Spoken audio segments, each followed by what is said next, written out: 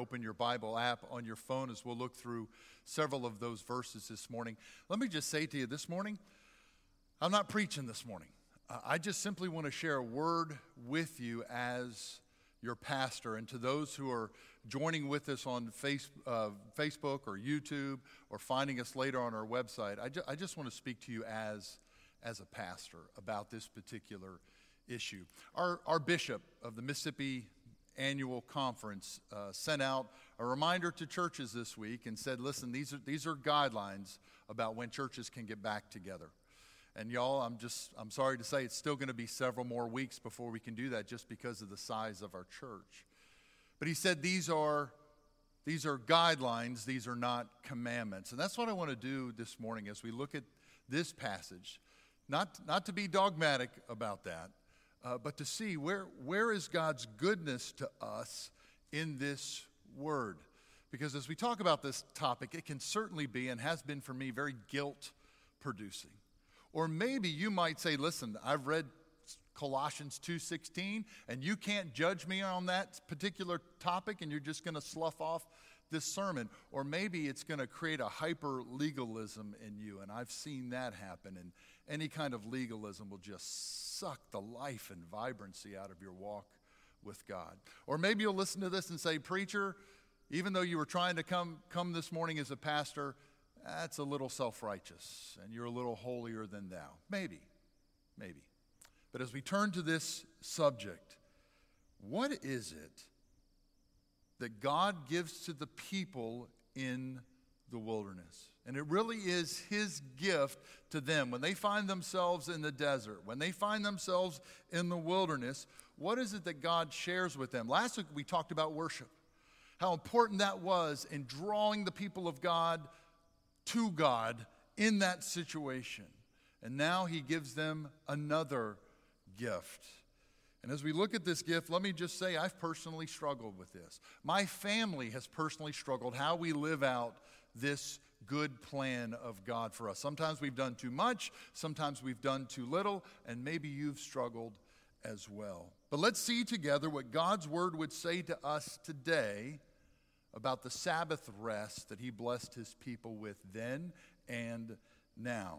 Now listen, this sermon could be preached at any time, but especially in these days where maybe you're struggling. Maybe this is a season of anxiety. At least we've been knocked off kilter. Most of our regular schedules have been thrown off. Maybe you're more tired than usual. Maybe you're a little bit irritable. Maybe you've just kind of finding yourself to be sad, and you're not normally sad. Maybe this really is a time of anxiety for you. And maybe you're feeling, hey, I can't wait to get back to normal. Well, do we really want to go back to what was normal? As a husband, as a parent, as a friend, as a pastor, yes, I want normal, but maybe in this season I can do some reflection work and look into God's word and say, Lord, how do you want me to be normal in the new normal? Because some of our past normal, if we're honest, didn't work. Didn't work as God planned for us. As we talk about those things that we say are life-giving, and we look at the way we do recreation or our schedules or our vacations, usually we come back from those things totally wiped out and exhausted. They don't do the recreating work that God has gifted to his church in Sabbath rest. And so we want to do that work this morning, just looking at what does he want to say to us? A people who are off kilter, a people who may be a little bit tired from having to do so many new things, just trying to get through to bless our kids, or maybe to meet new work obligations, how to do what we're doing. And listen, we've all been pushed and stretched. I love what Bilbo Baggins said in The Lord of the Rings. I feel thin, sort of stretched, like butter spread over too much bread. It's a vivid picture of maybe where some of us are today, like butter scraped over too much bread.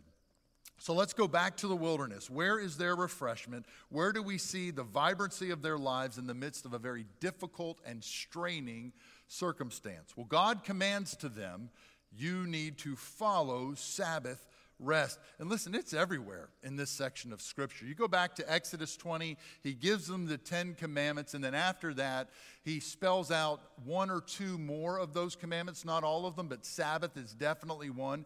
He consistently goes back to, it's prominent there. And then as we said last week, you get all these chapters about priests and tabernacle and what that should look like. But then he comes back and begins to talk about one last thing. Before he closes this section of Scripture and says, this is what I want you to give to the people. At the very end, what's the one thing he shares with them out of all the 10 commandments or all the things that are on God's heart? He says, let me come back to Sabbath. And after he talks about Sabbath, he says, now go give them the tablets. Over and over again, that's what we find. Now, you and I know from last week what happens. When Moses goes to give the tablets, he finds them with the golden calf. And then in the next couple of chapters, you have Moses intervening for the people, God giving them 2 new tablets, God revowing his covenant with them. And then he talks about a few other things and reminders, and guess what? It's Sabbath that comes up again. 43 times. From Exodus to Deuteronomy, 43 times we find the word Sabbath. That's more than 10 a book. You take the rest of the Old Testament that talks about Sabbath a lot, 53 times. But in those 35 books, the rest of the Old Testament, it comes up maybe 1.5 times a book. For these people in a desert situation, in a wilderness situation, and beginning as God's people in that circumstance, God says, before you set out, understand this. Don't miss this.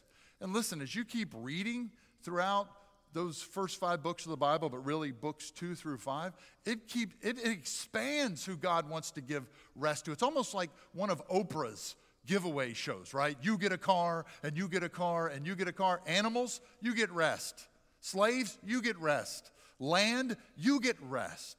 God continues to spell out and expand how he wants to give rest to all of creation.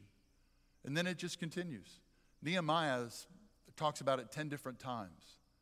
The prophets speak of it over and over again, about the rest we can have in the Lord through Sabbath. Now you get to Ezekiel and Jeremiah, there's some pretty difficult warnings about Sabbath.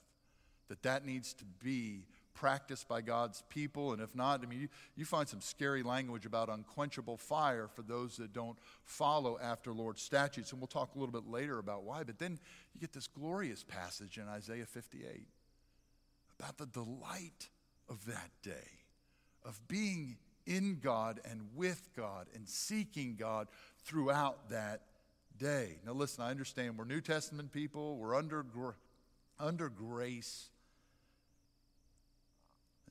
And maybe we might say, some parts of the ritual of the law, that can go by the wayside. It seems to have done that for the early church, and I understand that interpretation.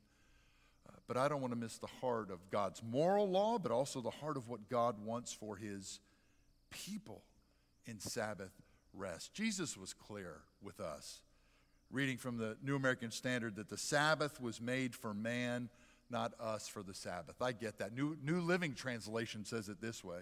Then Jesus said to them, the Sabbath was made to meet the needs of people, and not people to meet the requirements of the Sabbath. The modern day paraphrase, The Message, says it this way. Then Jesus said, the Sabbath was made to serve us. We weren't made to serve the Sabbath. And I love how he adds this, because Jesus is the Lord of the Sabbath. The way he reinterprets this, the Son of Man is no lackey to the Sabbath. Sabbath doesn't master me, but it's a gift from God.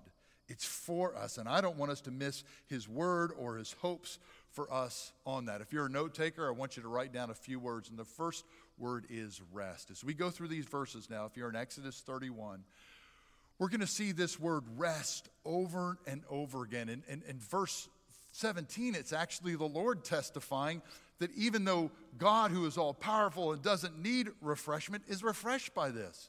That at the very beginning of creation, this modeling of what life is to be, this ordering of life, God says on the seventh day he rested and was, verse 17, refreshed by that. And he wants that. Now, there's some commandments here for God's people in that time. You follow this or you'll die. Now, this is a preacher stretch, but I think there's truth to that. And again, this is, as your pastor, I just simply want to say this. We are dying if we don't take Sabbath rest. And my concern and my worry is you're going to take some people with you too. That you'll try to squeeze the life out of them because you haven't found your life and your rest in God in his Sabbath rest. And it's not just rest from the week. That's certainly the model in creation and here. But my concern is, as your pastor, if we don't rest well, if we don't take God's resurrection day, as the church has moved it to Sunday, if we don't take that day and really rest, not just worship, but rest, physically rest, emotionally rest, relationally find rest and refreshment, but so importantly, spiritual rest. If we don't do Sunday well, my worry is we won't do Monday well. We definitely won't do Thursday or Friday or Saturday well. God's call to his people then, his call and plan for us for today is refreshment. Even God was refreshed in Sabbath rest. The second word to write down would be holy. He says in verse 14 and 15, holy, that the Sabbath day is to be holy. Now, not only is it to be done righteously and rightly, that's part of the understanding of the word holy, but holy really means separate. This day is to be separate for you, a different kind of day. Can your Sunday really look like a second Saturday? Can my Sunday really just like any other day except for that hour I come to worship or if I go to Sunday school? God attaches this rest also to our own holiness. If you go down to verse 13, it says, he's sanctifying you through rest, through this practice, through this rhythm. There may be soul work, spiritual work that God can't do in our lives because we won't not just physically rest, but because we won't be available to him throughout Sabbath rest to do that work. There's some sanctifying work we might miss if it's just, I go to worship and that's it. If I'm not reading, if I'm not praying, if I'm not having spiritual conversations with others. There's a sanctifying work that he wants to do in his people. Not just refreshment, but sanctification, being made holy. The third word is rhythm. Verse 15 and verse 17, you see him speaking of this seventh day, that there's to be a rhythm to life. And listen, where we are right now, we know that our rhythm has been thrown off. We're out of our rhythms and out of our routines. I panicked 3 weeks ago. Now, my last couple of churches, as their pastor, I prayed the pastoral prayer every week. I was in a rhythm and routine of that. But here at this church, I don't get to do that too often. So I got up a couple of weeks ago to do that, loved doing that. And then we got to the Lord's Prayer, and the sweat machine turned on. And I panicked because I hadn't prayed the Lord's Prayer out loud, especially in front of a camera with nobody here. I haven't done that without your help. It was just me up here. So you can bet, even though I didn't pray with any notes today, when it came time for the Lord's Prayer, and you can go back and watch the video, I pulled out a slip of paper today to make sure I didn't bumble through that because I didn't want to interrupt worship and interrupt our prayer. I was out of rhythm. Rhythm and routines are critical. Do you ever watch somebody dance out of rhythm? Oh, that can be terrible. You ever listen to somebody play or sing and they're out of rhythm? That can be excruciating. Anybody have a heart issue where your heart gets out of rhythm? You could testify about how scary that can be. I'm going to go ahead and confess to you. I'm just going to call it a deal. I've got a heart deal. I've had it since high school. Found it maybe in middle school or high school playing sports. I'm nervous to tell you that because right now you're going to get off of YouTube or off the website and you're going to run to WebMD and you're going to try to diagnose me. So don't do that. But I have a rhythm deal that sometimes when I bend and move, or sometimes if I hadn't had sleep and too much caffeine or whatever, my heart it's as though it explodes. It races at an incredible pace. I can't catch my breath. I almost pass out. Just my breathing is just crazy, and it takes me about 4 or 5 minutes of calming down until I'm good to go. Matter of fact, it happened, I think 3 weeks ago as I was sitting right here. Somebody got up to read scripture and it happened. You didn't see it happen because I pressed through. And my worry as your pastor is we get out of rhythm, we get out of routine, and we just press through. I'm thinking back to my senior year. It was homecoming, the big homecoming football game where you're supposed to play a team that's not so good.